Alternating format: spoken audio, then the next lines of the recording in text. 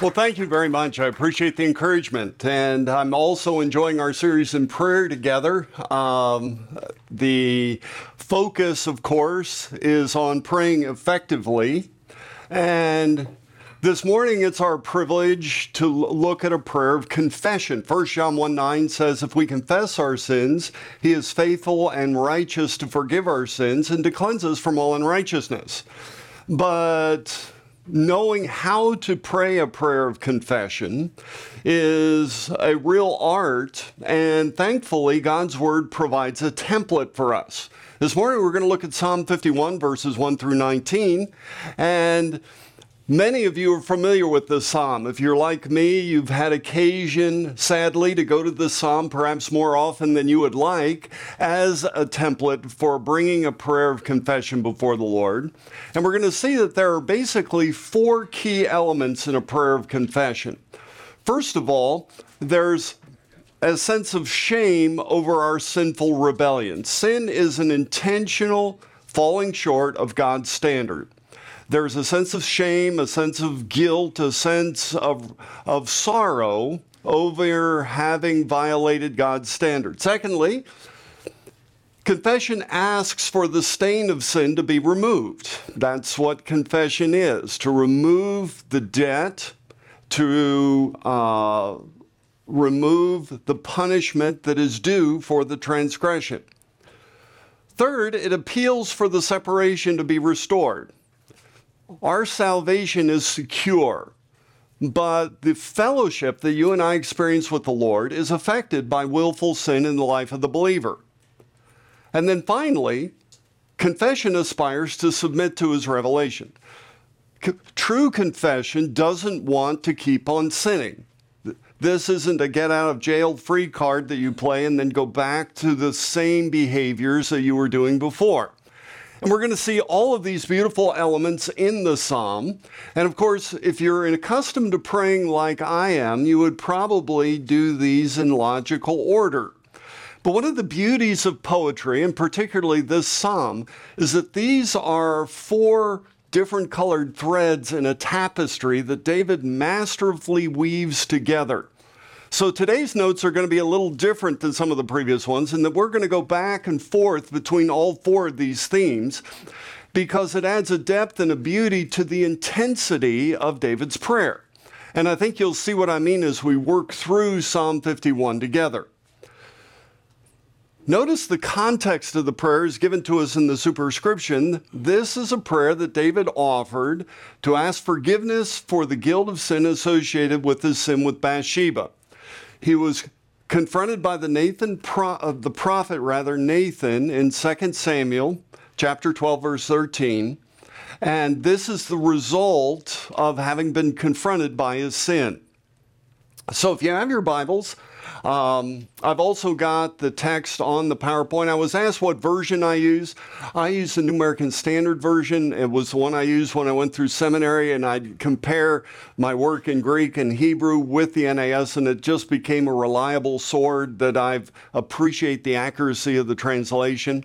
So today I've put the scriptures on the PowerPoint. As you know, some weeks I won't do that. But notice he begins by saying, be gracious to me, O God, according to your loving kindness, according to the greatness of your compassion, blot out my transgressions. Notice that right out of the chute, David highlights the fact that the basis upon which he is asking for forgiveness is simply and exclusively God's love. There is no excuse. There is no promise that he can offer. He is simply asking God, first of all, to be gracious, a word that denotes unmerited favor. It's a plea for pity due to his helplessness. David recognizes his desperate need and recognizes that what he is asking for is undeserved. Secondly, loving kindness is God's love manifested in his promises.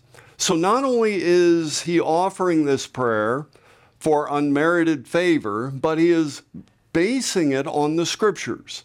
Thankfully, God provides a way for you and I as believers to restore our fellowship And David is praying on the basis of God's revelation, his steadfast love shown in faithfulness to his promises. And then third, he prays on the basis of God's compassion, an attribute that means that God's love moves him to respond to our need.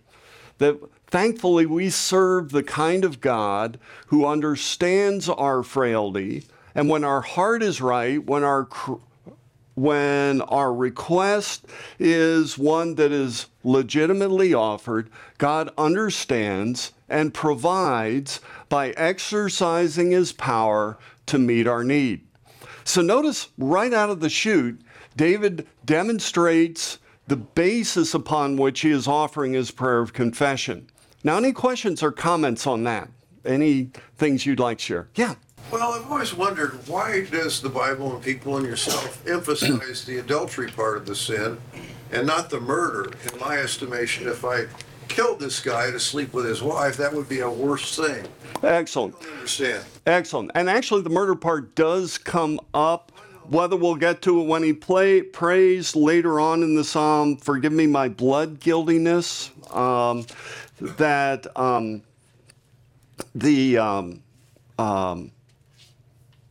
in verse 14, deliver me from blood guiltiness, O God. I think that the root reason was the adultery. In other words, it was because of his sin with Bathsheba that he then conspired to commit the murder of Uriah. So he's probably dealing with them in their chronological order. But the second sin seems worse to me. Absolutely. Yeah. Very much so.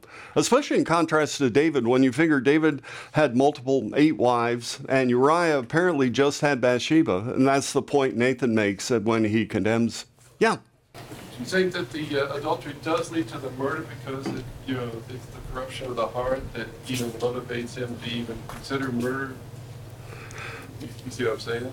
Yeah, I think it was the pregnancy resulting from the adultery that led him to consider, now what do I do, and led him to conspire to commit the murder of Uriah. The thing is that don't you think the whole adultery thing, as it infiltrated his mind, actually put him on the downhill spiral at that point in time? Absolutely. And so the subsequent action was even worse, but he didn't realize that he was that bad until it got completely out of control.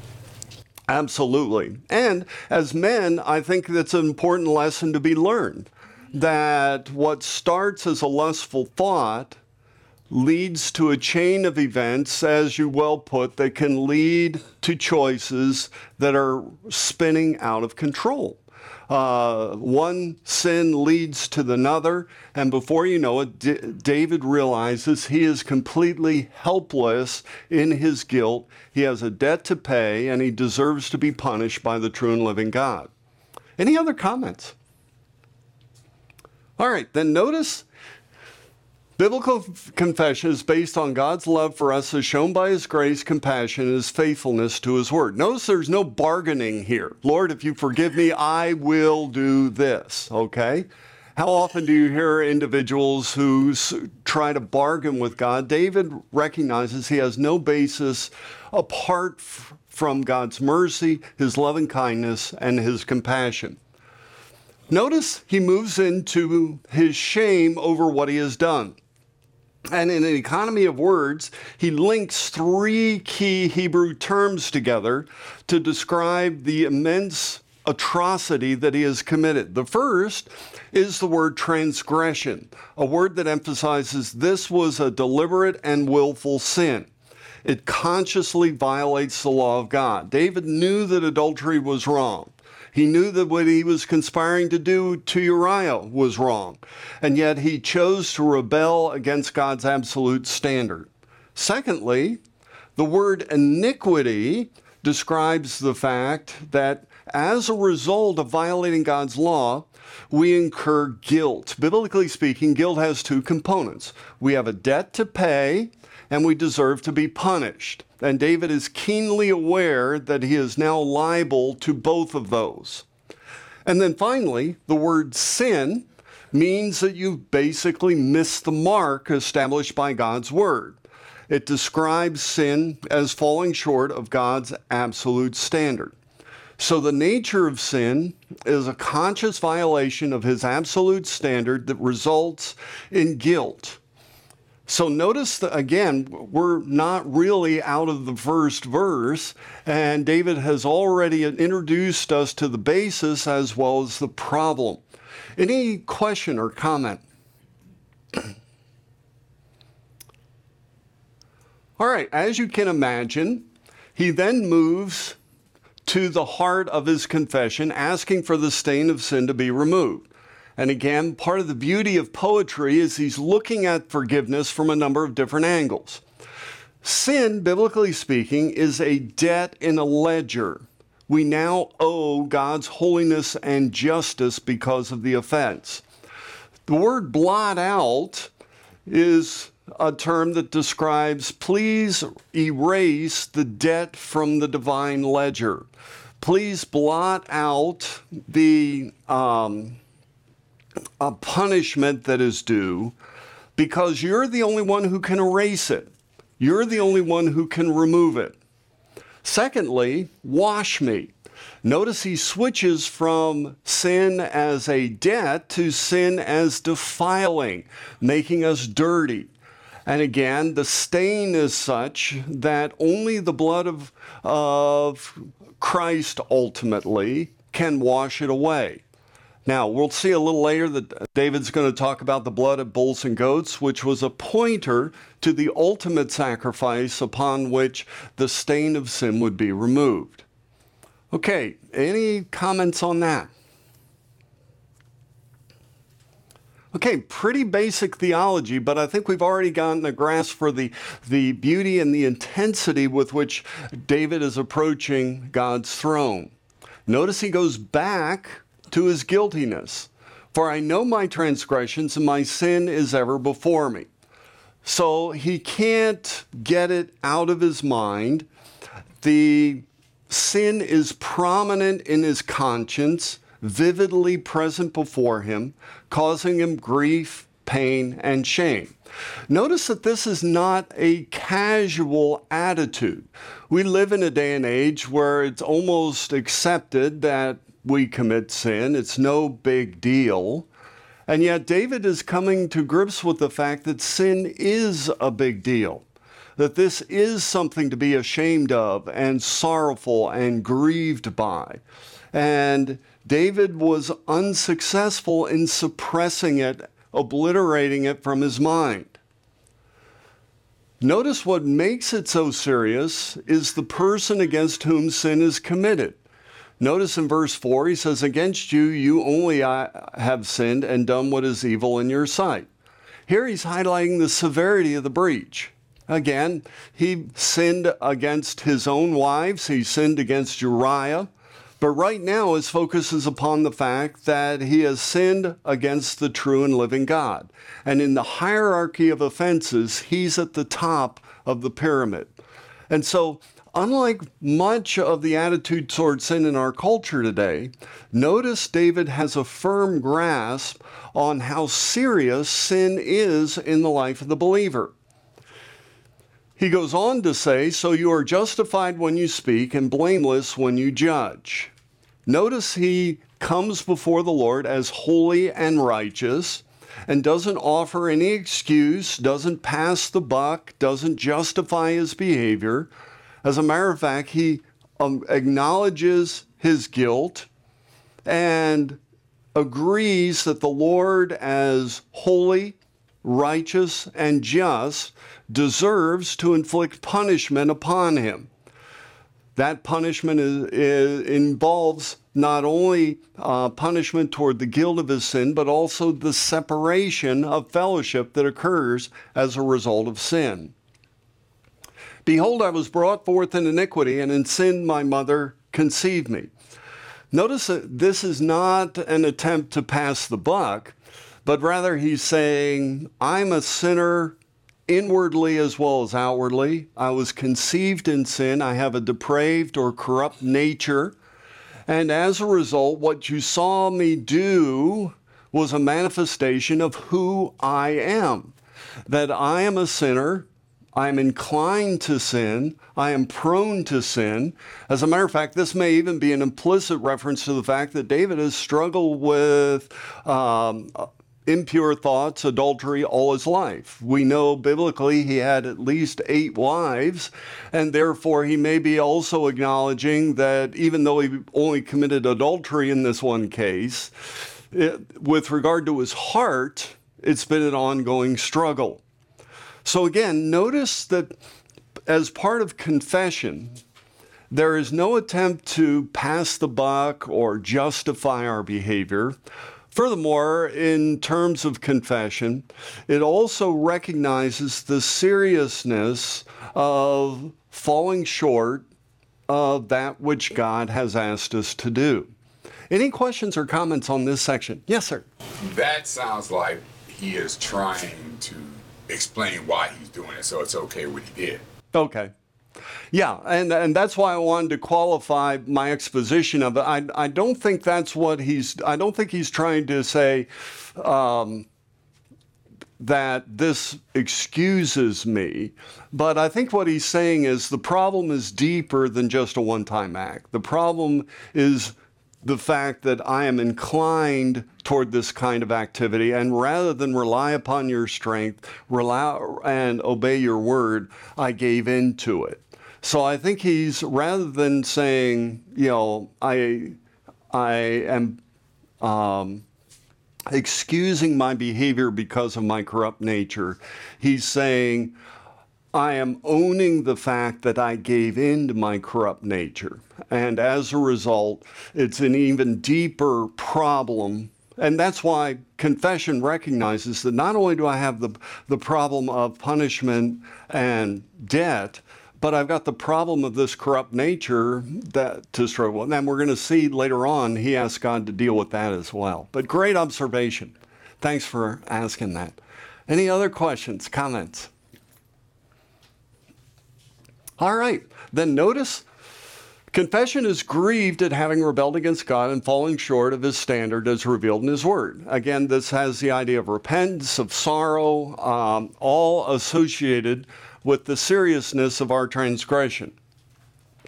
Now, notice that this is where we see he moves out of the statement about his corrupt nature and say, even though I am bent toward sinning, even though the fall affected me, I don't want to live this way. Notice what he says in verse 6. Behold, you desire truth in the innermost being. So rather than being inclined toward sin, he acknowledges that what God wants is for you and I to be steady, to be reliable. He wants us to be men who accept God's revelation and who act in harmony with God's word. So this is where his confession turns and actually aspires to stop sinning. That he doesn't want this to be a chronic pattern in his life. He wants to be dependable in his commitment to the truth. Furthermore, he wants to be given discernment. In the hidden part, you will make me to know wisdom. One of the blessings of the new covenant, as revealed in the Old Testament, is law written on the heart. That wisdom that flows from within, where the Word of God is no longer external, but actually driving his choices and decision making. Okay, any questions or comments on this aspect? Notice how quickly we move back and forth between these 4 various areas, but in the process, I think we get a sense of both the urgency and the fervency of his desire in offering this prayer. Any comments, observations? Yeah. It seems like this is where David pursued his heart, or God, you hear that all through the Bible or through word study in the Old Testament and BSF study. Excellent. And David, as they go through all the different kings, and David, he had a heart issue.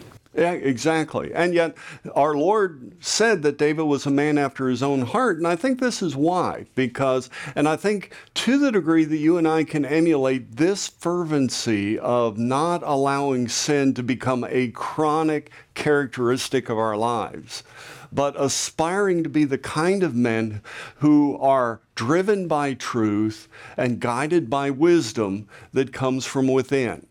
That's the heart of a man who pleases God. We're all going to sin, but notice that sin should not become the norm. It should not become acceptable, and nor do we need to lose a grip on the seriousness of violating God's standard. Any other questions, comments, observations? Okay. Notice he moves back to asking for the stain to be removed. In verse 7, he says, "Purify me with hyssop, and I shall be clean. Wash me, and I shall be whiter than snow." Now, theologically speaking, he's moving toward the basis upon which forgiveness is granted. This is a picture of what hyssop most likely looks like. There's some debate with regard to the specific variety of plant, but it's a plant that has very sturdy branches and very dense foliage that made it perfect for applying blood to the doorposts and lintel at the Passover. Hyssop was the brush, so to speak, that was used to apply the blood of the Passover lamb. And therefore, I think that David is ultimately pleading on the basis of sacrifice and shed blood. Scripture is very clear that without the shedding of blood, there is no forgiveness. Now, this is an Old Testament psalm. He's praying on the basis of God's provision for Old Testament believers. But we know on the basis of the New Testament that it's the blood of Jesus Christ that has provided the ultimate sacrifice once and for all. That it's the blood of Jesus Christ, God's Son, that cleanses us from all sin. But theologically, this is an important part of the prayer because God can't ignore the debt, nor can he ignore the punishment. It has to be absorbed by a substitute. And this is where David indicates his knowledge of the fact that that guilt needs to be atoned for by means of a satisfactory substitute. And that's why you and I can rejoice that Jesus Christ was willing to be that substitute. But in the context of the Old Testament, he's still praying on the basis of God's provision, looking forward to what Jesus Christ would do on our behalf. So notice that on the basis of blood, the word translated purify here literally means to unsin, to reverse the guilt and consequences of sin. It's as if you could erase the sin so that no trace of it remained. He prays that he would be clean, that the defilement would be washed away and definitively removed. And he asks that his being be restored to the purity of a snowfall. And therefore it, again, refers to the removal of the stain associated with sin. So again, we see the confession admits that sin incurs a debt and a stain only God can remove. And on the basis of the New Testament, we know that that stain is only removed by the blood of Jesus Christ as we appeal and request on the basis of his shed blood. Any questions or comments on that? You made a comment about impurity. We want to remove the consequences of sin. Mm-hmm. And obviously that's the consequences of separation from God, because we all have the consequences of the reality of the product of sin in our life. You know, whether it's, you know, a child born out of wedlock or whatever. Right. And God, as infinitely loving and holy, knows First of all, that the eternal consequences have already been paid for in the blood of Christ.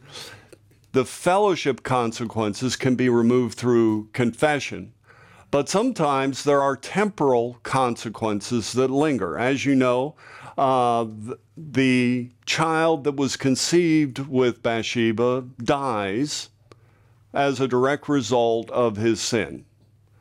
So sometimes there are temporal consequences. Some have argued that the sinful behavior of some of David's sons is ultimately traceable back to the sinful way he conducted himself. And certainly Joab was privy to and some have traced some of Joab's behavior to having the inside scoop as to what really happened with David and Bathsheba. So there may be consequences that are experienced in this life because of sin. But you're exactly right. On the basis of this, the consequences in terms of restored fellowship and then certainly the eternal consequences have been paid for in their entirety. So, great question. Any other comments, observations? Okay. Now, this is the first time that David turns to ask that the separation be restored.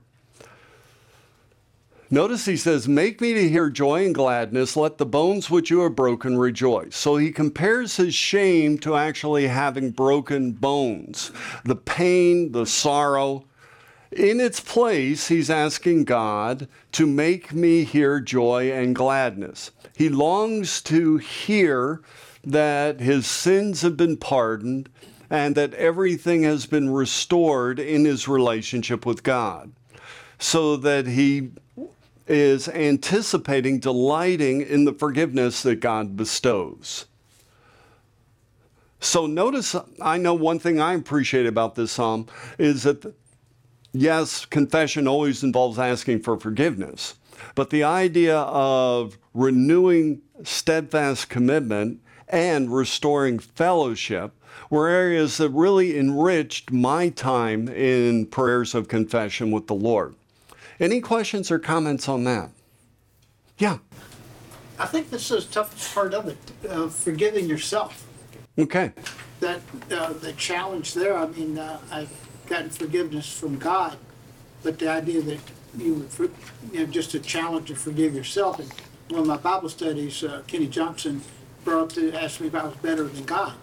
Do I believe God forgave me? And I said, yeah. Then why do you think you're better than God? But it's still hard to forget. It's hard. It's hard to wash that stain out of your soul. Excellent. And I think you've raised an important point here. For those of us who have committed what we would consider serious sins or sins that we are lingering in our minds and thoughts, it may be that you have to go back and pray over the sin numerous times, not from the divine standpoint, but in terms of forgiving ourselves, in terms of living on the basis of the pardon that God grants.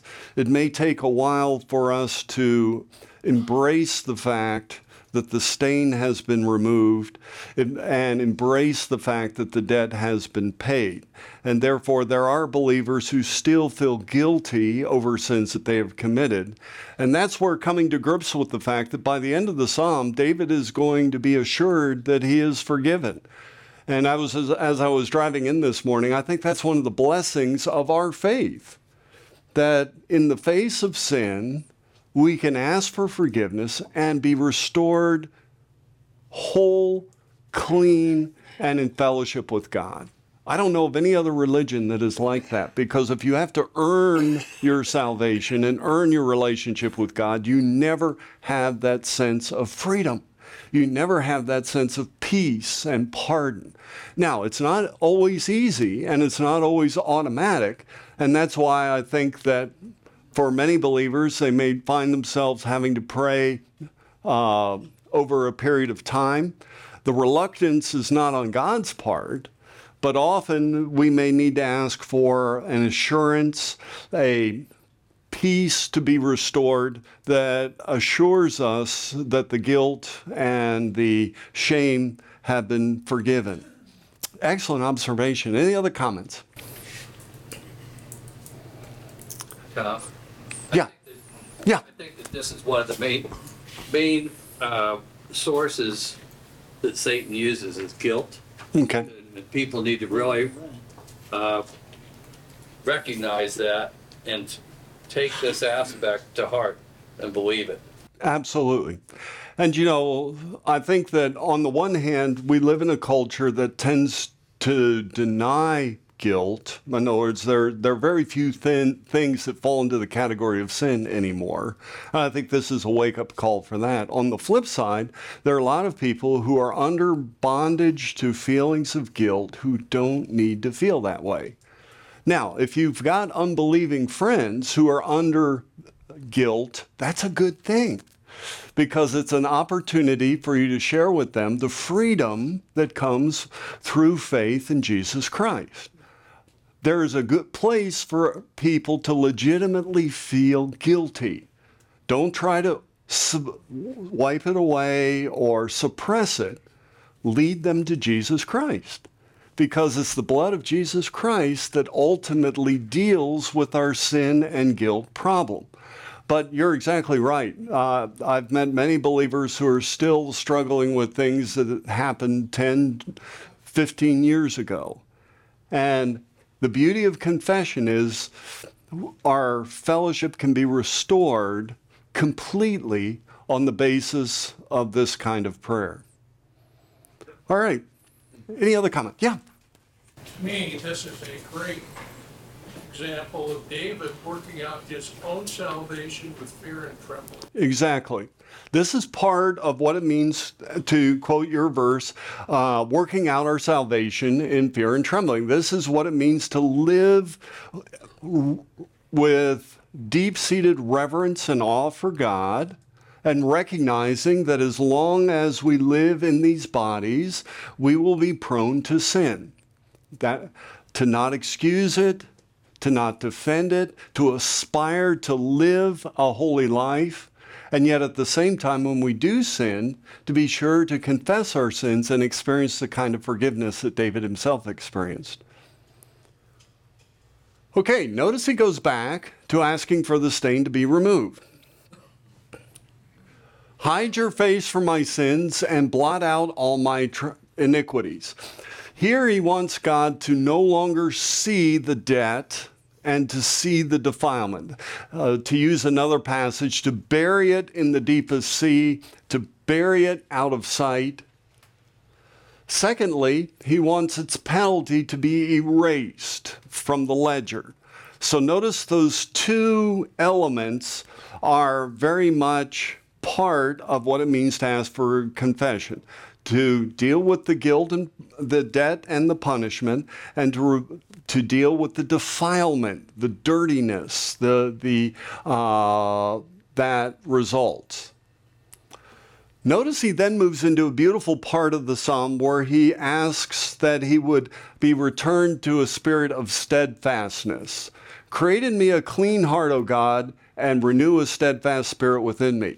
One of the things I love about this psalm is even if you don't need to confess, this part of the prayer should be something we ask the Lord for on a regular basis. Wouldn't it be wonderful if God would answer this prayer consistently in each of our lives, where we live lives with such clean hearts, such unparalleled commitment to God, that our commitment is absolutely steadfast. The word denotes firm in the faith, one that constantly obeys. And the fact that he is asking indicates that this is something only God can do. We can't produce this in our own strength. But if we rely upon the indwelling strength of the Holy Spirit, walk by the Spirit, then we can have this kind of spirit. Secondly, do not cast me away from your presence. Do not take your Holy Spirit from me. Now again, we're back in the Old Testament. And David here is basically saying, please don't remove me from service. In the Old Testament, the Holy Spirit only indwelt certain individuals, priests and kings. Here's a passage from 1 Samuel chapter 16 where we read, Then Samuel took the horn of oil and anointed David in the midst of his brothers, and the Spirit of the Lord came mightily upon David from that day forward. David's anointed king. He receives the indwelling of the Holy Spirit to enable him to function in that role. Now, the Spirit of the Lord departed from Saul. The Lord was finished with Saul as king, and so the Holy Spirit was removed. So here in this passage, David is asking that something similar not happen. He recognizes that this is a first-order sin where God could very well choose to remove him as king from Israel. Now, fortunately, we don't need to pray for the Lord to not take his Holy Spirit from us. One of the blessings of living after the day of Pentecost, in fulfillment of our Lord's words in John 14, where he says, I will ask the Father, and he will give you another helper, that he may be with you forever. The Holy Spirit permanently indwells us during this era. But I do think that the prayer is still valid in that sin can affect the venues of our service for the Lord. And therefore, what David is praying here is that what he has done will not carry the temporal consequence of removing him from usefulness to the Lord and to his work. Now, let me pause there. Any questions or comments on that? Yeah. Are we to assume that David would have gone to the priest and had a sin offering put up in the middle of like a psalm like this? Did he do something physically? Because in the Old Testament, they'd put up sin offerings and fellowship offerings. Would David in the middle of this done that? Because otherwise, I mean, as far as it reads.